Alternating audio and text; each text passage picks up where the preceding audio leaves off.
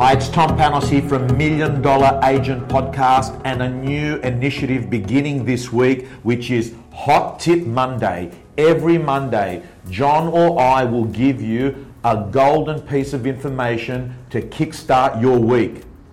So, without wasting any further time, let's move into it. You know what you know, but do you do what you know?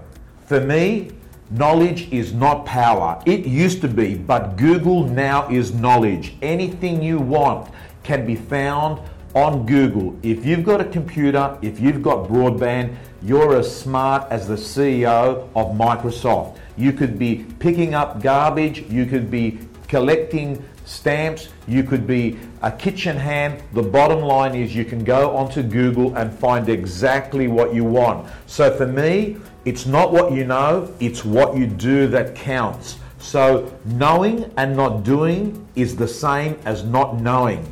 I would like to let people know, never let perfect get in the way of better. And in fact, that 80% of winning is just beginning.